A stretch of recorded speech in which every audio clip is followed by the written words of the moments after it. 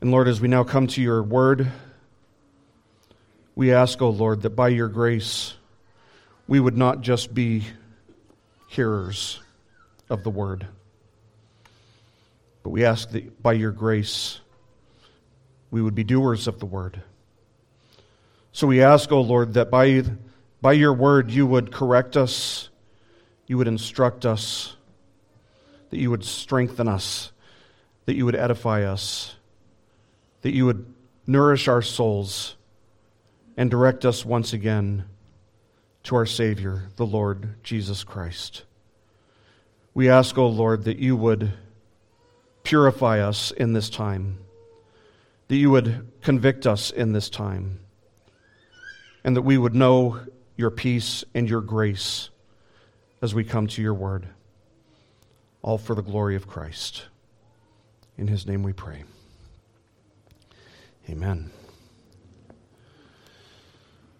Well, if you have your Bible with you, please turn to Psalm 45. On the first Sunday of every month, we study the Psalms. We've only skipped a couple. We've just been going straight through. We're in Psalm 45 today.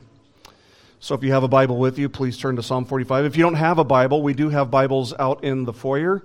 They're available for you if you don't already have a Bible. Please feel free to take it home if you don't have one at home. But we'll be looking at Psalm 45 today. I don't know what your Bibles say, but in my Bible, the Bible that I've got up here in the pulpit, this psalm is titled, A Song Celebrating the King's Marriage. A song celebrating the King's marriage. Marriage is actually the first institution that God ordained and established on earth. It was instituted in Genesis chapter 2, which was prior to the fall, which happened in Genesis chapter 3. And that's significant that God gave the institution of marriage before the fall, because it reminds us that marriage was not something that happened as a result of the fall, but that it was part of God's original perfect plan for all of creation. It was a perfect gift that reflected God's love for humanity. It was an expression not only of God's goodness and God's grace and his love for humanity, but it was also an expression of God's wisdom. And so for this reason, every wedding ceremony and every marriage that exists even to this day, is a reminder of God's sovereign blessing upon creation. And it's a reminder that marriage is part of his design. So we now come to Psalm 45, a psalm in our study that is very much unlike most other psalms, or at least many other psalms. Again, what I said, the title in my Bible is A Song Celebrating the King's Marriage. What's interesting is that the three psalms prior to this psalm, the three psalms that kind of led up to this psalm, were all psalms of lament. They were all songs of, psalms that would have been sung and rehearsed when a person was in distress or in deep trouble. But this psalm, Psalm 45, is a psalm of joyous anticipation and celebration. And also, it's worth noting, I think, that if you've ever studied the Song of Psalms, the Song of Songs, it flows very similarly to that book of the Bible. Now, some, when they study this particular psalm, have argued that the psalm is referring to King Solomon. The problem with that is, first of all, that the language is so exalted. The language is just so lofty. It's so high. One commentator who was arguing against the case for the king in this psalm being Solomon, he noted that, quote, either we have here a piece of poetical exaggeration far beyond the limits of poetic license, or a greater than Solomon is here, end quote. And it's obvious to you, I hope, that I take that latter view, that this is talking about a king beyond Solomon's greatness. It seems evident that the king mentioned in this psalm is actually an ideal king. Indeed, it is of the one who is the King of Kings. While all the psalms point to Jesus, as the Messiah in one way or another. You can draw a line from the Psalms to Jesus in one way or another. A few of them are written entirely about the Messiah. And this is one of them. This is a messianic psalm. That's what you'd call it. There's a long-standing tradition, even in Judaism, that this psalm is prophetic in nature and character, and that it deals with the Messiah. But it's addressed to a king and his bride, but it doesn't name either the king or his bride. Now, in order to fully grasp the meaning of this psalm, it's important for us to understand the rituals that led up to a wedding, the ancient customs of betrothal and marriage that were practiced by the Jews. Because before getting married, a couple would take this first step of betrothal for an undesignated amount of time. It depended from marriage to marriage how long it was going to be. But since we don't, practice betrothal in our culture, I thought it might be helpful to give you guys a working definition of the term. So I Googled Jewish betrothal definition, and the first definition gives us this. It says, quote, "the first part of the two processes of Jewish marriage, which creates the legal relationship without the mutual obligations," end quote. And that's a very accurate definition. It was a formal act. Betrothal was a formal act that sometimes it would be arranged by the parents of the bride and the groom-to-be, but marriages weren't always arranged by parents. And sometimes it would be arranged by parents, but only because the children who were to be wed requested or urged their parents toward a certain person. So we might be tempted in our culture to liken the stage of betrothal to being engaged. That's what we do in our culture. We get engaged. The husband to be buys a diamond ring, an engagement ring, presents it to the woman, and they are engaged. And we might be tempted to think the betrothal is similar to that, but it was actually more than that. It was far more formal than an engagement. It was actually legally binding. There's no aspect of engagement that is legally binding. But betrothal was a legally binding step that was taken before witnesses, and in which the bride-to-be and the groom-to-be would exchange oaths before God and to one another. The couple was not to consummate their marriage during the stage of betrothal, however, even though they were legally committed to one another. And to break it off would actually require another legal process called divorce. This is the relationship that Joseph and Mary had when Mary became pregnant with Jesus. They were betrothed to be married. Finally, it's worth noting that sometimes the betrothal period would last for several years. Just depended on the couple. Sometimes a couple would be betrothed while they were very young and they wanted to wait until they were a little bit older. Sometimes they didn't. Sometimes they were betrothed at an older age. It just varied from case to case. But when the day of the wedding would come and the period of betrothal was over, the celebration would begin with the friends and the family members and the attendants of the bride all gathering together at the home of the bride, as she would be preparing herself with her best clothes and with her finest jewelry and so on and so forth. Meanwhile, at the same time, while the bride has her people, her friends and family at her house, meanwhile, at the same time, the friends and family members and attendants of the groom would be gathering at the house of the groom. And once he was ready, there would be something that looked like a parade, something that looked like a parade marching through the streets, a procession through the streets with the groom-to-be leading the way to the home of the bride to pick her up, to bring her back to his house. Once they would arrive at the home of the bride, the friends and the families and attendants from both parties would come together, and they would have this procession through the streets back to the groom's home, where the marriage would be celebrated with a wedding feast, which would feature all of the best foods and wines that the groom had. We read about the wedding in Cana, where Jesus performed his first miracle of turning water into wine. We read about that in John chapter 2. We read there of enormous water pots being used for storing the wine that Jesus provided.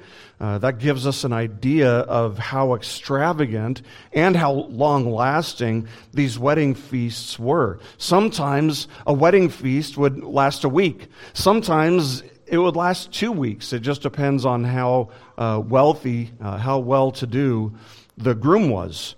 But we have to keep all of these elements and understand all these movements. The bride starting at her house, the groom starting at his house, the groom coming to get the bride, and everybody proceeding back to the groom's house. We have to understand all of these elements as we study the 45th Psalm. That's going to help us understand this psalm a lot better. But we also must remember that this psalm ultimately points to Christ and to his bride, the church. The point of this psalm is that marriage is a reminder that the church is Christ's bride, and it's a reminder that Christ is glorified in his choosing of a bride, in his granting great privileges to her, and in giving himself to and for her as a blessing that endures forever. So the psalm begins actually with just a one-verse introduction. If you have your Bibles open to Psalm 45, we'll start with verse 1. The psalmist writes, "For the choir director, according to the Shoshanim, a maskil of the sons of Korah, a song of love. My heart overflows with a good theme. I address my verses to the king. My tongue is the pen of a ready writer." Now, to say that the wedding, the theme at hand, is a good theme, for him to say that, that's really kind of an understatement. If it had been a common earthly king that he was talking about, it might have been described as it's a good theme. But when we consider that this is ultimately pointing us not just to an earthly king, but to the King of Kings, we have to understand that this is much, much more than just a good theme. This theme that he's going to be writing of in this psalm is the greatest theme known to man. The day when the Lord Jesus Christ takes his bride, the church, to himself. No wonder the psalmist's words in this psalm are just overflowing with joy and excitement, even from the outset here in verse 1. But from here, the psalmist immediately moves to the first section of the psalm, which offers words of praise both to and about the king, which we find in verses 2 to 9, where the psalm continues with the psalmist saying, "You are fairer than the sons of men. Grace is poured upon your lips. Therefore God has blessed you forever. Gird your sword on your thigh, O mighty one, in your splendor and in your majesty. And in your majesty ride on victoriously for the cause of truth and meekness and righteousness. Let your right hand teach you awesome things. Your arrows are sharp. The peoples fall under you. Your arrows are in the heart of the king's enemies. Your throne, O God, is forever and ever. A scepter of uprightness is the scepter of your kingdom. You have loved righteousness and hated wickedness. Therefore God, your God, has anointed you with the oil of joy above your fellows. All your garments are fragrant with myrrh and aloes and cassia. Out of ivory palaces, stringed instruments have made you glad. King's daughters are among your noble ladies. At your right hand stands the queen in gold from Ophir." Now, it would be strange, if not just kind of awkward maybe, if not downright awkward, if these words were just being written of a regular earthly king. As we noted, they would be so exaggerated that it would almost be nonsensical. But we'd have to say that the psalmist, if he were doing that, would just be going over the top with hyperbole if he was only writing about Solomon or some earthly king. We'd say that his flattery was so excessive to say that this earthly king was fairer than the sons of men, because a normal earthly king would have been counted among the sons of men. But while some believe that the psalmist is starting by describing the beauty of the king's appearance in a physical sense, the truth is that in God's eyes, physical beauty isn't really all that important. In fact, physical beauty is far, far less worthy of praise than is a man's character. It's better for a man to be seen as faithful. It's better for a man to be seen as true. It's better for a man to be seen as righteous and humble than it is that he be seen as physically attractive. And Jesus is all of these things. He's all of these great and godly characteristics personified and exemplified to the highest degree. These are the things that make Jesus beautiful. Not what he looks like, but who he is. His character is what makes Jesus beautiful. This is actually one of the reasons that I am not very fond of pictures or physical representations of Jesus, in fact.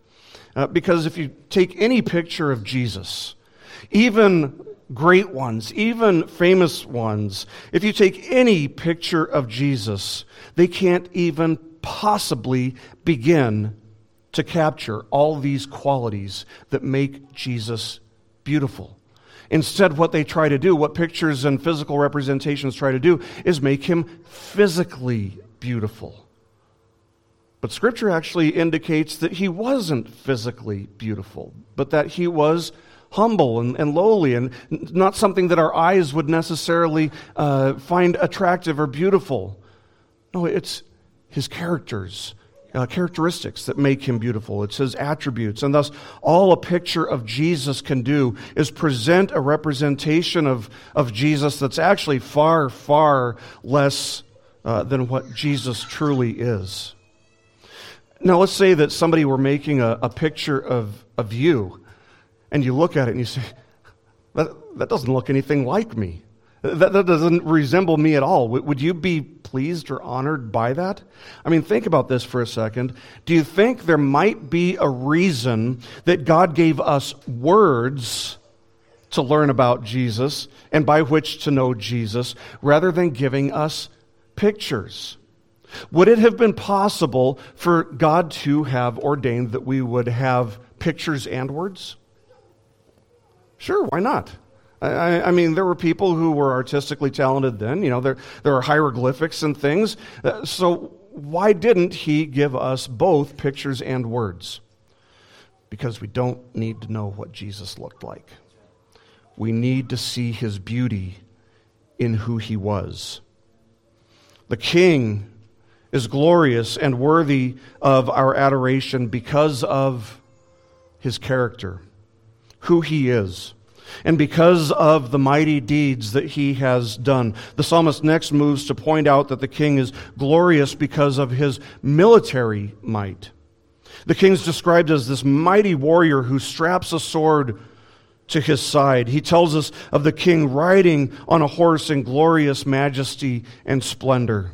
The king is this victorious warrior who has triumphed for the cause of justice and meekness, truth and righteousness. His enemies have no chance against him because every single one of the arrows he fires is going to find its target every single time. Is that talking about an earthly king? Or is this talking about Jesus? We might be tempted to wonder, because from a completely, purely physical perspective, it didn't look like Jesus was shooting arrows into the hearts of his enemies. It didn't look like Jesus' enemies were defeated. Instead, what the Gospels tell us is that his enemies successfully plotted and schemed and conspired against him, which all culminated in him being handed over to Pontius Pilate, who ultimately went with the crowd and allowed him to be sentenced to death on a cross. But in terms of justice, and in terms of meekness or humility and righteousness, Jesus did indeed triumph. He did indeed prevail. Because despite being tempted as we are, he remained without sin even when he was scorned, even when he was treated harshly, even when he was treated and tried unjustly. Ultimately, he didn't come to defeat men, although he will deal with them in time. Rather, he came to defeat death and the power of sin over his people. And he triumphed because he never once sinned. And thus his work, his sacrifice, was a sacrifice without spot or blemish. The psalmist continues by declaring this in verse 6. He says, "Your throne, O God, is forever and ever. A scepter of uprightness is the scepter of your kingdom." There's no kingdom that you can say that about except Christ's kingdom. But many have tried to dismiss this verse right here as not being a literal reference to God, arguing that the psalmist was trying to say something kind of along the lines of the king's throne is like God's throne, or that God would be worthy of the king's throne, or your throne is so high, that even God could sit on it, or maybe even something like "Long live the king." But these verses 6 and 7, are actually quoted in the New Testament. They're quoted in Hebrews chapter 1, verses 8 and 9, where we read this. It says, "But of the Son," of Jesus, he says, "Your throne, O God, is forever and ever, and the righteous scepter is the scepter of his kingdom. You have loved righteousness and hated lawlessness. Therefore God, your God, has anointed you with the oil of gladness above your companions."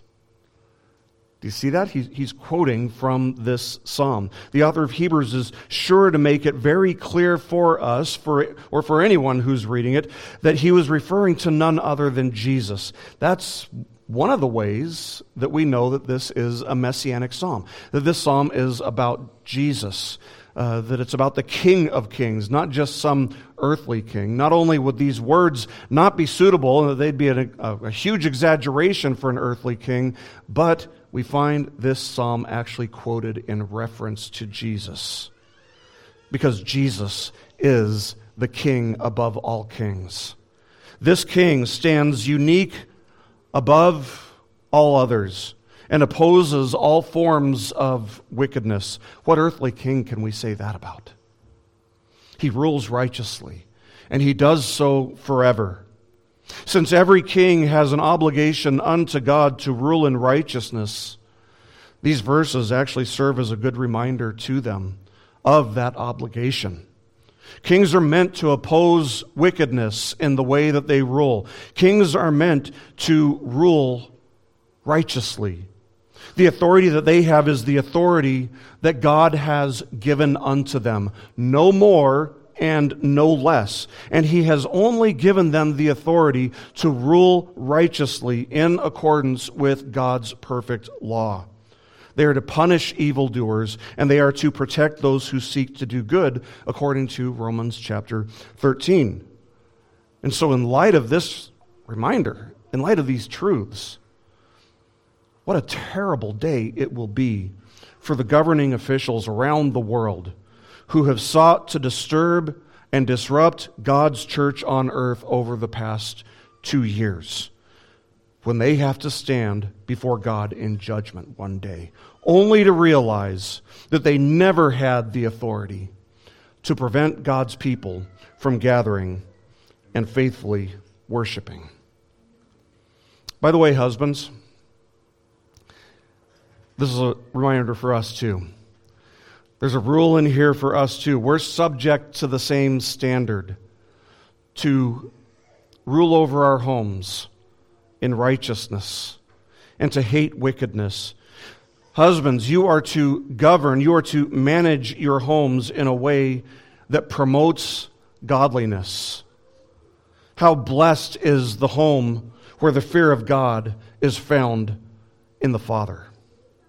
Parents, we got to raise our sons to be this kind of husband as well. Not just for the husband to be like this, but to teach his son to value and to love the same things, so that one day when they move out and have their own families, their homes will one day be blessed in this manner too.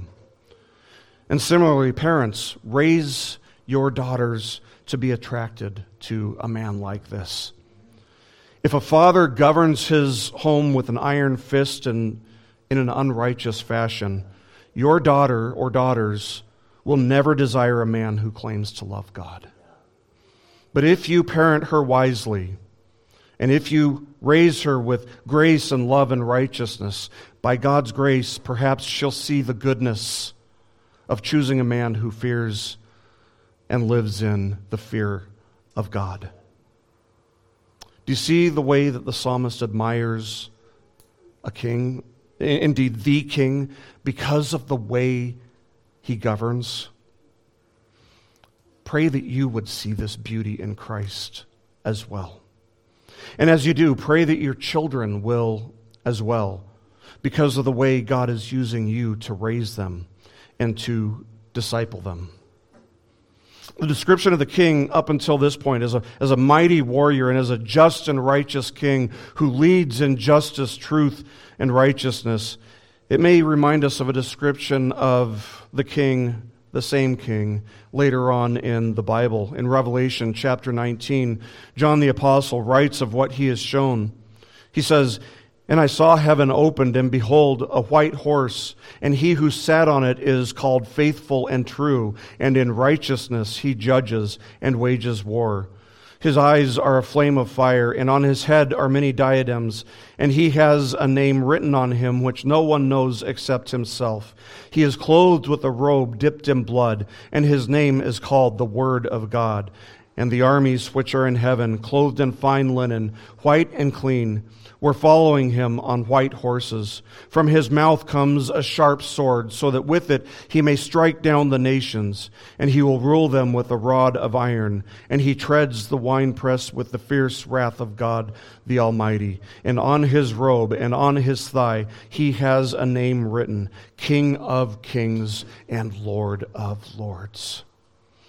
That's the king being described in Psalm 45 as well. This psalm, up until this point, has been a picture of the psalmist speaking to and about the king in the highest terms possible, as the king has been on his way to the home of the bride, while the bride has been waiting in anxious and joyful anticipation of his arrival at her home.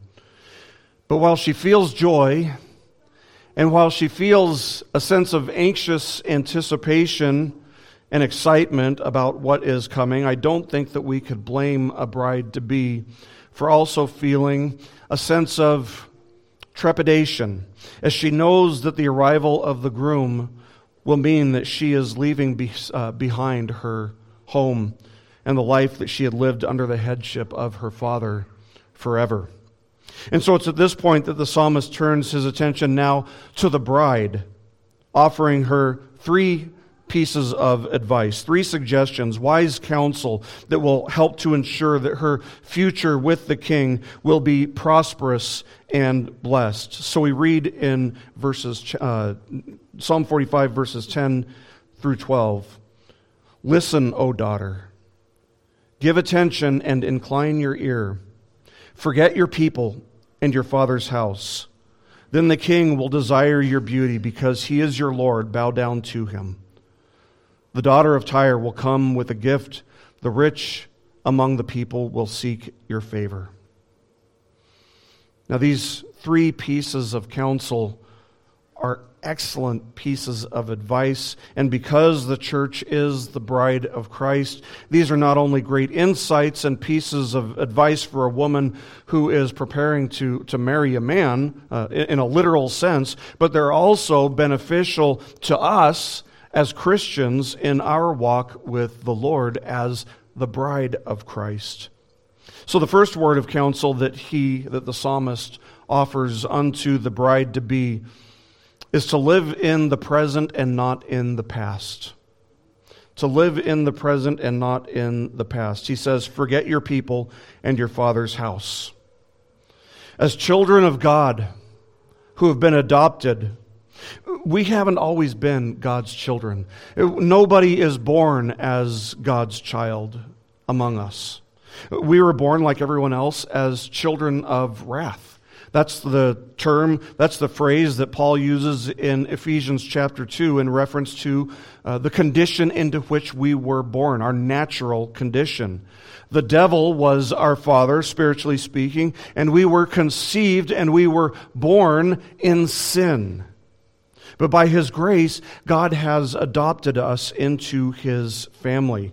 By grace alone, through faith alone, in Christ alone. He called us out of darkness. This is the sovereign, effectual calling that calls us out of darkness and into His marvelous light.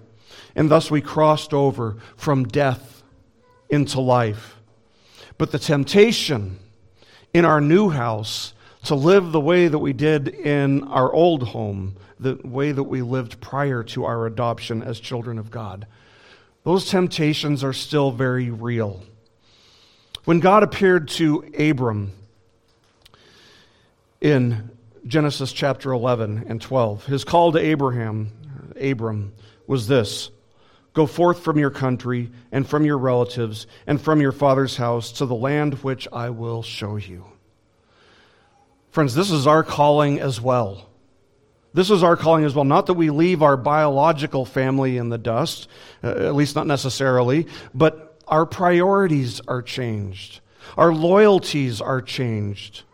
We were raised being loyal to earthly parents as our supreme authority, but God calls us out of that land and into a new one where He is the supreme authority.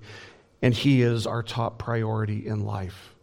We're no longer living in the house of the devil. We have been adopted as children of God, and we now live in God's house, in His family.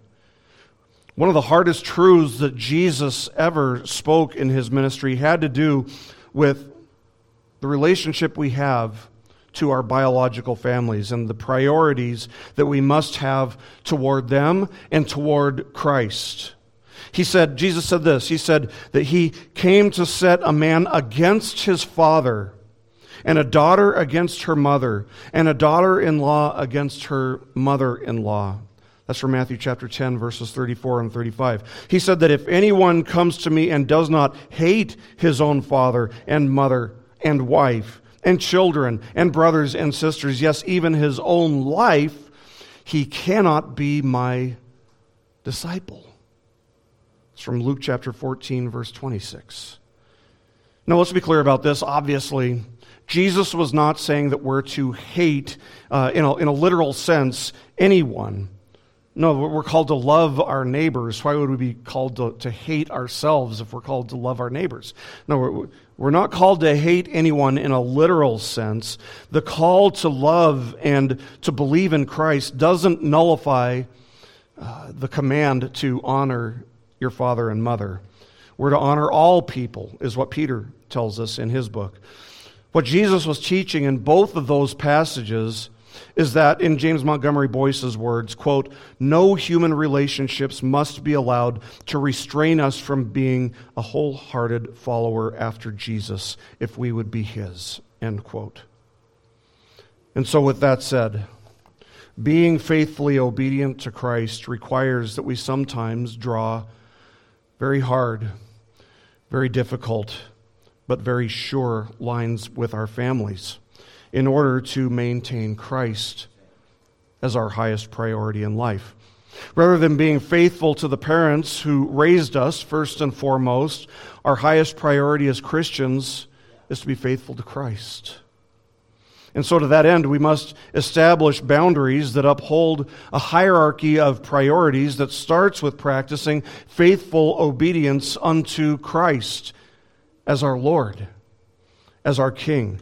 To be faithful not only to Him, but to His gospel and to His word. If we are to be Christ's bride, Christ must always be our highest priority in life. What comes after that? Well, if you're married, your spouse is next. Before your biological family that you were raised with, your spouse comes next. Third, your children. Next, your Christian relationships. After that, your vocation.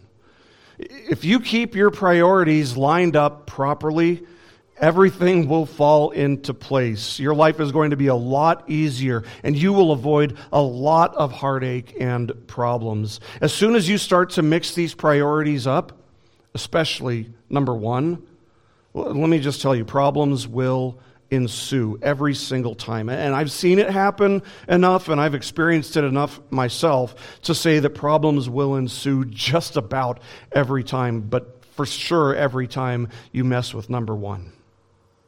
Charles Spurgeon commented on this piece of counsel saying this. He said, quote, "To renounce the world is not easy, but it must be done by all who are affianced to the King.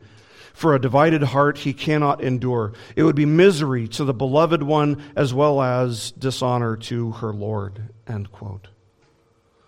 So the psalmist's first piece of advice to the bride here is to live in the present. To live in the present and to leave the past behind. And as Christians, the application is also to live in the present as a child of God and to leave the past, who you were before believing in Christ, who you were before coming to Him in faith, to leave that behind. The second piece of counsel that the psalmist offers to the bride is to bow down to the Lord. Some translations say, honor your Lord. I think it's communicating the same thing. I think what the psalmist is trying to communicate here is just worship. He has worship in mind here. But needless to say, this is something far beyond, something greater than the normal respect and submission that a bride is to give unto her husband, even if he is an earthly king. This bride, this royal daughter, sees that her husband is also her Lord, and therefore is worthy of her worship. Bowing down is always a posture of worship in the Bible. Now, as a bride loves and submits to her husband, the church is to love and submit to Christ. Remember that marriage is designed to be a picture of the gospel. It's an illustration of the relationship that exists between Christ and the church. Paul writes this in Ephesians chapter 5, verses 22 to 24. He says, "Wives, be subject to your own husbands as to the Lord. For the husband is the head of the wife, as Christ also is the head of the church, he himself being the Savior of the body. But as the church is subject to Christ, so also the wives ought to be to their husbands in everything." So do you see how marriage is supposed to serve as a constant reminder of Christ's relationship to those for whom he died? His bride, the church. Now again, husbands, you only have the authority that God has given you. You don't have the authority to instruct your wives to defy God or to lead her to defy God. Just like Christ would never lead us to defy Him. Live in the present. Leave who you were. Leave the past behind. Worship the Lord in all that you do. And third, live in light of what's to come. That's the third piece of advice. Live in light of what's to come. Look to the future. Now in the psalm, the bride is told to consider all that is given to her, all the benefits and blessings that come to her because of her relationship to the king. Not only will she always have the love and the care of the king, but the psalmist writes in verse 12, "The daughter of Tyre will come with a gift. The rich among the people will seek your favor." This is basically just to say that the day is coming when she will be honored by the nations because of her relationship to the king. As Christ's church, as those for whom Christ died to ransom and to redeem from the clutches of hell and from the power of sin, we must be as committed and as surrendered to Christ as this bride was instructed to be to her husband, to be the king. The only kind of church that's relevant to the world is the church that is faithfully submitted to Christ. And the only kind of Christian that's relevant to the world is the Christian who is faithfully submitted to Christ and walking in obedience to Him. The psalmist continues, verses 13 to 16. He writes, "The king's daughter is all glorious within. Her clothing is interwoven with gold. She will be led to the king in embroidered work. The virgins, her companions who follow her, will be brought to you. They will be led forth with gladness and rejoicing. They will enter into the king's palace. In place of your fathers will be your sons. You shall make them princes in all the earth." These few verses right here, the psalmist is just describing the procession to the home of the king. He's arrived at the home of the bride. The parties have merged, and they are now proceeding on the way back to the home of the king. Remember, the way that it worked is the bride would be at her home, the groom would be at his home, there'd be a procession to the bride's house, and there would be a combined procession from the bride's house back to the groom's house. So that's what's happening in these verses. It starts with the bride being led out to the king, and then walking the procession back to the groom-to-be's home. The king's daughter is all glorious within, he writes. He's describing her in light of her position. Why is she glorious? Because she is the bride of the king. In fact, as the church, we're the bride of the King of glory. Maybe you find it difficult to see the church this way, as just being beautiful. I mean, if you look at the church online, it looks like a mosh pit. It doesn't look beautiful. It looks like chaos. It looks like division. Well, one of the ways to end the division is to recognize that truth doesn't divide. It's error that causes division. But yes, the church is beautiful. And maybe you find it difficult to see the church that way, at least on this side of glory. But even the church, with all her faults and flaws on this side of glory, the invisible church, yes, we have many problems, but we don't see ourselves. We don't see the church the way that God sees the church. He sees us, not in light of our sinfulness, not in light of the fights that we get on social media and things like that. No, He sees us clothed in the beautiful garments of Christ's perfect, unblemished righteousness. And it's by Christ's merit that God sees us not only as glorious, but He sees us as flawless. Only because we're covered, indeed we are clothed in Christ's own perfect righteousness. Now, what might seem odd in this psalm is that the psalmist kind of stops with the procession in verse 15. He brings us up to the doors of the king's palace. He says they will be led forth with gladness and rejoicing. They will enter the king's palace. And it's almost as if the psalmist stops there and steps back and says, I'm just going to leave it at that. He's only told us about the ceremonial procession that leads up to this point. But perhaps it's fitting that he stops there, since it's entirely true that we can't even begin to imagine the feast that's going on behind those doors. Indeed, the Apostle Paul tells us that no eye has seen, no ear heard, nor the heart of man imagined what God has prepared for those who love Him. Words would not suffice. It's going to be that glorious. This is so much more than just pomp and circumstance and formality. No, what the psalmist is describing is so much more. He's describing the theme of the ages. Listen again to the parallels between marriage and this wonderful day when Christ is married to His bride. We read this in Ephesians chapter 5, verse 25 to 27.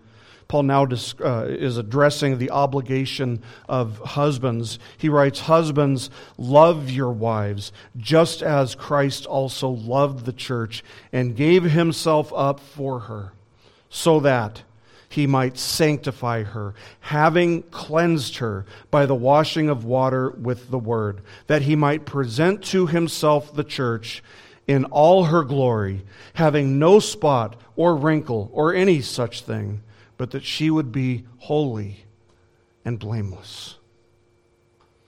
That's how God sees the church. It's interesting to note that in verse 16, the pronouns you and your are masculine, which indicates that the psalmist has turned his attention once again back to the king.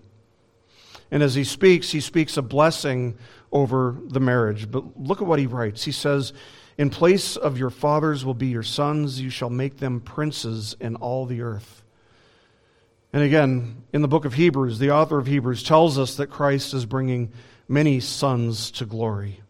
What would you call men who have been adopted by the king as sons, but princes?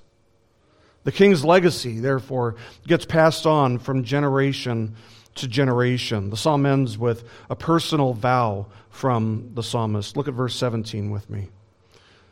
The psalmist says, I will cause your name to be remembered in all generations. Therefore, the peoples will give you thanks forever and ever. Friends, we exist for the glory of God. And our purpose is to both glorify Him and to enjoy Him forever. But we don't want that blessing only for ourselves. We cannot desire that blessing only for ourselves. We have a duty and we have an obligation to pass it on. Pass it on to whoever's next. Pass it on to the next generation. Pass it on to our children who, Lord willing, by His grace, will grow up to do the same thing with their own children one day. In fact, this is the game plan that Christ laid out for us.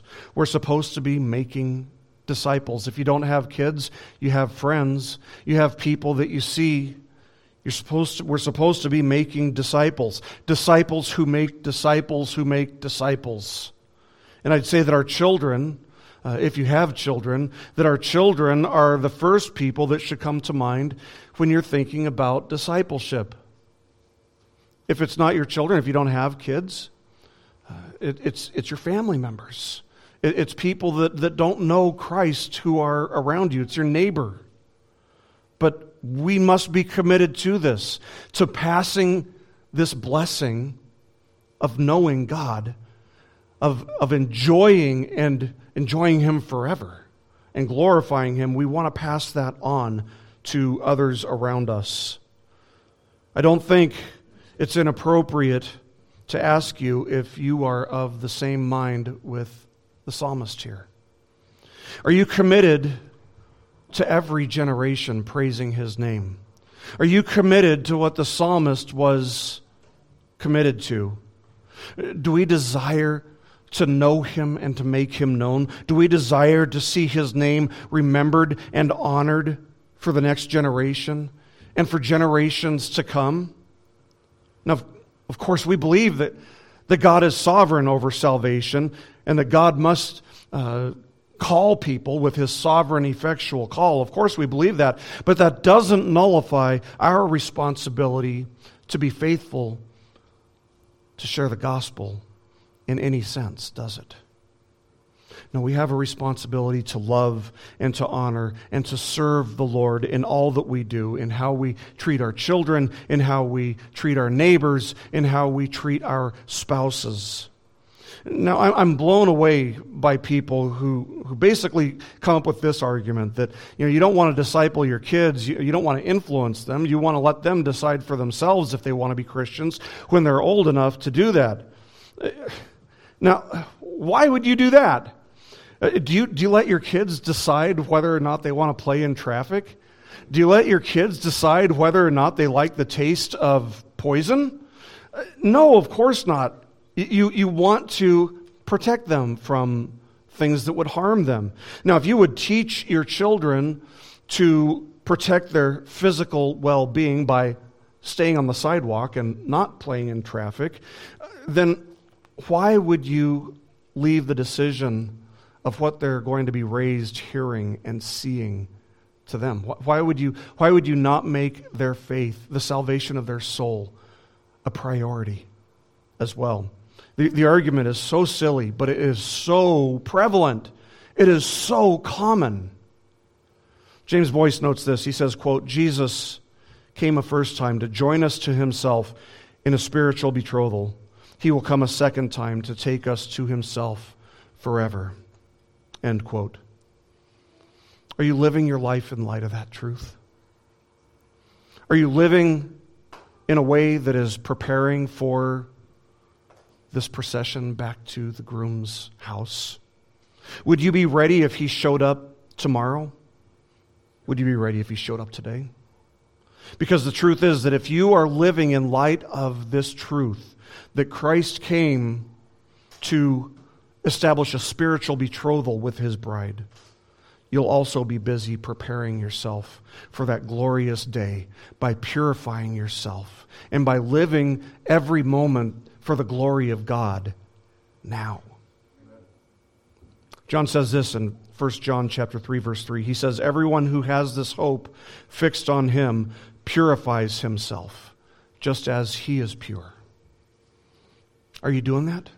Are you trying to do that? Do you want to do that? We understand that none of us are going to get there on our own. Not on this side of glory. We're going to see Christ for who he is one day, and that's when we will become like he is. That's when the flesh nature will be put to death once and for all. But are you preparing yourself for that day by purifying yourself now? Because the day is coming when either he will return or it'll just be your time to go home. Live for that day. Live for that day with joyful anticipation when you're welcomed into his home.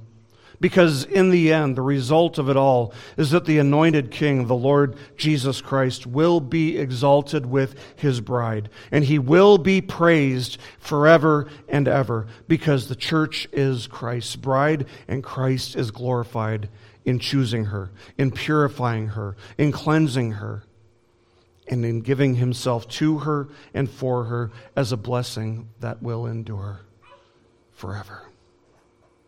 May we think and meditate upon that day often.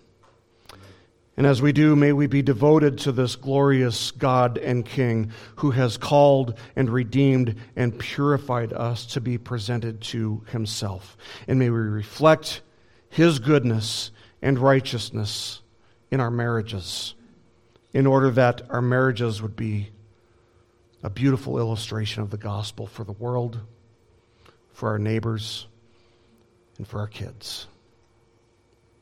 Let's pray. Our Father in heaven,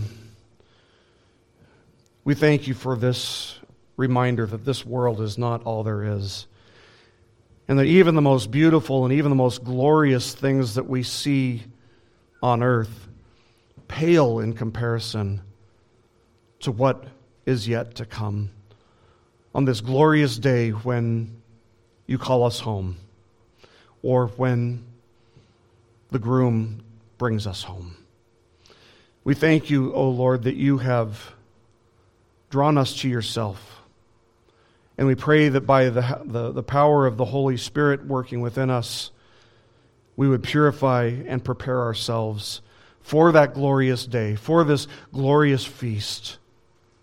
Help us, O Lord, to live in the present and to leave the habits and the temptations that we grew up with, that we know from the world. Help us to leave those things behind and to look to the future when our union with Christ will be the most glorious thing, more glorious than we can even imagine. Teach us, O Lord, to live for that day and for the glory of the King, our Lord Jesus Christ. In his name we pray. Amen.